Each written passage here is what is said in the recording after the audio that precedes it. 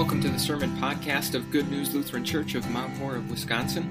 The following sermon was preached on Christmas Day, December 25th, 2014, on the basis of John chapter 1, verses 1 through 14. I would guess that you would agree that Christmas would not be complete if you did not hear or did not watch your favorite Christmas story. Do you agree with that? Do you have one? A favorite Christmas story? For my money, nothing beats the 24 straight hours of pure bliss that TBS offers us every year with Ralphie and his Red Ryder BB gun. That one's one of my favorites. I realize full well that one might not be everyone's favorite. Maybe your favorite is the one with the three ghosts that help Ebenezer Scrooge see the error of his miserly ways. Maybe it's the one with the Who's down in Whoville, who helped the Grinch and his heart grow 3 sizes that day. Maybe it's a more recent one of that orphan named Buddy, who gets raised at the North Pole as an elf, but then comes back to New York City to find his father and to bring some Christmas spirit. And then, of course, there's the one that we heard last night, the one with Mary, Joseph's espoused wife, being great with child, and the shepherds abiding out there in the fields, keeping watch over their flocks by night. And of course the baby wrapped in those swaddling clothes, lying in a manger. Christmas would not be complete without Luke's Christmas story. I think you'd agree. But as much as Luke's story is very different from those other ones that I mentioned, including the fact that Luke's story is actually true, Luke's story has one important thing in common with those other stories. It's very warm and tender. Kind of tugs at our heartstrings a little bit. It puts a smile on our faces and sort of causes us to just sit back and think, yes, this is Christmas. But now it's Christmas Day, not Christmas Eve, and the story that's in front of us this morning is John's Christmas story, not Luke's Christmas story. This isn't the Christmas story that Linus recited up there on stage to teach his good pal Charlie Brown what Christmas was all about. This isn't the story that you've heard maybe so many times before that you almost know it by heart. John's Christmas story is a very different kind of Christmas story. Maybe we'll put a different feeling in your heart and a different expression on your face. John's story is unique in many different ways, including the fact that John's Christmas story is the longest Christmas story ever told. As we turn our attention to these verses and sort of open up to chapter 1 of this Christmas story, you can see why I call it the longest Christmas story ever told. It's not because of its length, it's not because of the number of words. Luke's story is quite a bit longer. But it's actually because of when John's story begins. John takes us all the way back to book 1, chapter 1, verse 1 of the entire Bible. Day 1 of human history. In the beginning, he says. You maybe recognize those words from the very start of the Bible. Moses' story of creation starts out exactly the same way. But unlike Moses, who stood there at the very beginning and looked ahead at what happened next, John wants us to stand here at the very beginning and actually look back to what already was. And as we stand there at the very beginning and stare off into timeless eternity, John introduces the main character in his story.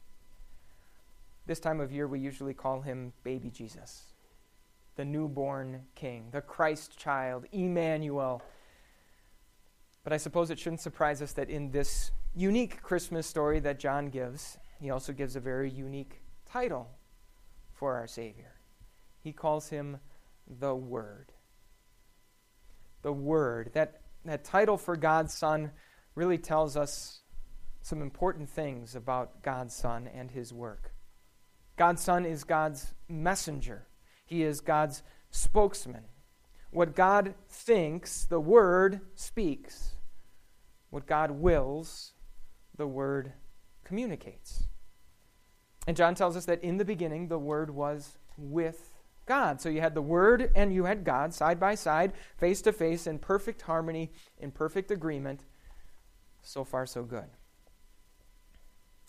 But then John immediately says something that seems to contradict what he just said. He says that the Word was God. So here we've got the Word in the beginning with God, communicating the very thoughts and the very will of God. But now John says that the Word was God. So even though the Word and God are two, the Word and God are also one. Again, we're not dealing with the warm and the tender here. We're dealing with the very deep and the very profound. And yet, even though the mystery of who our God is, and the fact that He is triune, is something that's a little bit beyond us, the point is clear. One thing the Word is not. The Word is not man. The Word and man are as different, as distinct as can possibly be. In fact, there's one man that John tells us about in his story, John the Baptist. And the way that he talks about the Word and John the Baptist is as distinct as can be. The Word always was. John became. The Word was with God. John was sent from God. The Word was the Creator. John was the creation. In other words, there is this wide gulf, this infinite chasm that exists between God and mankind. The Word is off here in a class all by himself, completely distinct from us. And really that's okay, because as we turn the page to chapter 2 of John's story, we see that this is ultimately a love story between the Word and mankind. As John stands there with us in the beginning, we can now look ahead to what happened next. In the beginning, the Word was there to express God's powerful will to create things, to call into existence out of nothing everything that we see in our world today. Through the Word, all things were made, John says. John also tells us that even though God made all things, one thing, one creature, was the special object of God's deepest affection. And God had one special gift that He wanted to give just to us, just to mankind. John says that in the Word, in Him was life. And that life was the light for all mankind. John's telling us that the life that you and I have as the crown of God's creation is very different from the life that God gave to plants and God gave to animals. It's the kind of life that makes us aware of the fact that we do have a God. It's the kind of life that makes us sense God's love and God's protection in our lives. The kind of life that makes us want nothing more than to please our God and to be with Him forever. This is the special gift, this life that God gave to mankind.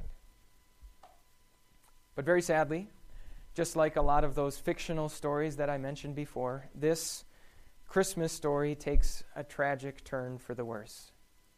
No sooner had mankind, Adam and Eve, unwrapped this special gift that God had given to them that they wanted to make an exchange.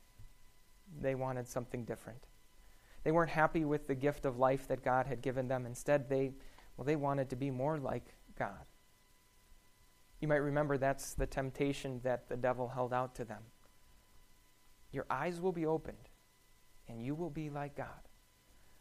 And they very literally took a bite. And of course, this is the part of the story that also includes you and me, even though we're not named by name here in John's story. This is the part of the story that's been told for thousands of years and has been relived by billions and billions of people, including us. As part of the human race, we are one big mob of people standing in line tomorrow, the day after Christmas, ready to exchange the gift that God has given to us. Quick to say, God, what you gave me was nice, but I want something a little bit different. I want this instead. God, what you gave me is great and all, but it doesn't quite fit. It's not the right size. I need a little bit more freedom. I need a little bit less restriction. And so the devil continues to hold out to us that very same lie, that things like greed and things like lust and pride and deception are good and pleasing to the eye, and we figuratively take that same bite. And even though we've seen countless people fail, you and I stand in line and we make that same attempt to jump over this chasm, this gulf that separates God and man. Not satisfied with the gift that God has given us, looking to make an exchange, looking to jump that chasm and become our own God. Thankfully, as Luke told us last night, Christmas is a time for good news of great joy. And so as we turn the page to the final chapter of John's Christmas story, well, to say that it's a happy ending would be selling it short. Rather than letting us wallow in the sin and the condemnation that we deserve, rather than doing nothing, the Word decided to do something that was as mysterious as it was miraculous. That gulf, that chasm that separated God and man was actually crossed by the Word. All of those distinctions between God and man that John had been so careful to spell out were all erased by God himself. The Word, who was with God in the beginning and who was God, became flesh. The infinite and changeless Son of God became something that he was not before. The Word, who knew the very thoughts of God and could speak the very mind of God, had to learn how to talk, learn how to read, learn how to write.